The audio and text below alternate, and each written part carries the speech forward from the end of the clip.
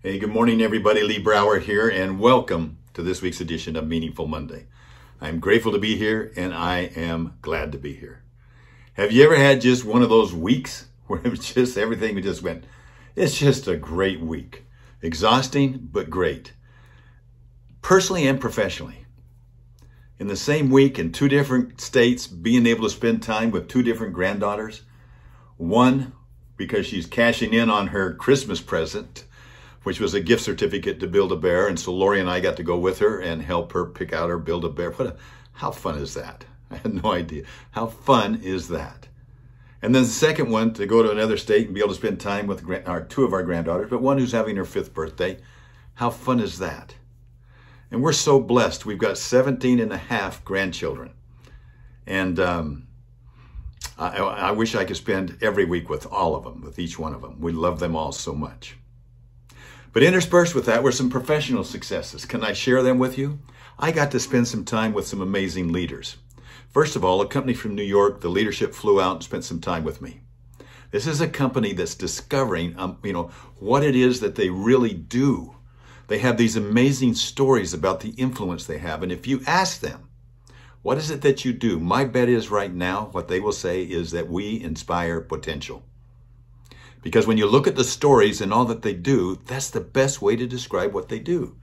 Because they inspire potential not only with their employees that have been with them for 20 years, employees that are buying their first house, doing amazing, inspiring those employees, but they inspire the contractors that they work with. They inspire their customers and clients. So what is it that they do, though?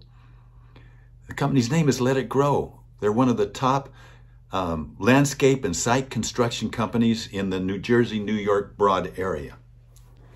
But what they do in their leadership is, and what they're focused in on and their passion, is to inspire potential. And then I got to go out to New York, so we're crisscrossing, to spend time with one of my long-term clients who's been our client for 8-9 years now, and watch them reignite the passion. They've had some changes lately, but if you ask them what they do, they're going to say, we strengthen America's retailers. And they're all very proud, and they've got every single one of their employees. If you look at their business card, doesn't matter if they're working in the warehouse or if they're working in the finance, it doesn't matter. That says they're a designer of the ultimate shopping experience that fosters ultimate loyalty for their clients, for their customers, So what they do is make their customers heroes. And everybody's a designer and very passionate about it. And that leadership is instilling in it. Now, I happened to be reading something from Stephen M.R. Covey recently. And Stephen M.R. Covey, as you may or may not know, you probably know, as he's world-renowned as the author of The Speed of Trust, a leader on trust of the Covey Leadership Institute, he's president, chairman of that. He's carrying on a tradition from his father, Stephen R. Covey, who wrote 7 Habits of Leadership, 7 Habits of Successful Leader, of Highly Successful Leaders, 7 Habits of Highly Successful Leaders. You've heard of it. Everybody's heard of it. And Stephen M.R. Covey is the author of The Speed of Trust, and he's got a new book coming out, Trust and Inspire, that'll come out in April, the first week of April. You can order it now, but I guarantee you it'll be a home run.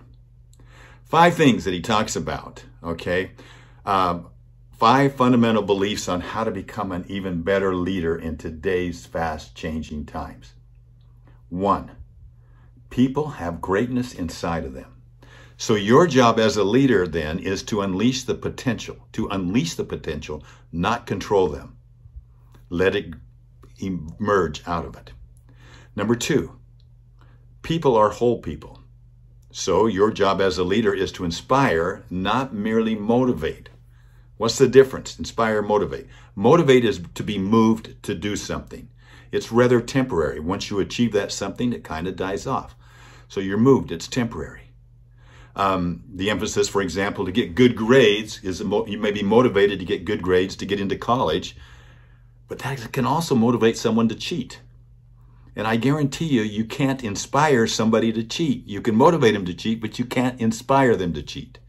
When you inspire somebody, it means to breathe life into someone to help ignite that inner drive. All right, number 3, there's enough for everyone. So your job as a leader is to elevate caring above competing. Number 4, leadership is a stewardship. So your job as a leader is to put service above self-interest. Arrows out. Arrows out. Service above self-interest. And number 5, enduring influence is created from the inside out. So your job as a leader is to go first, to set the example. Don't be that leader like my Texas friends would call it, that's all hat and no cattle. So those are the 5 principles. People have, or 5 fundamental beliefs. People have greatness inside of them. People are whole people.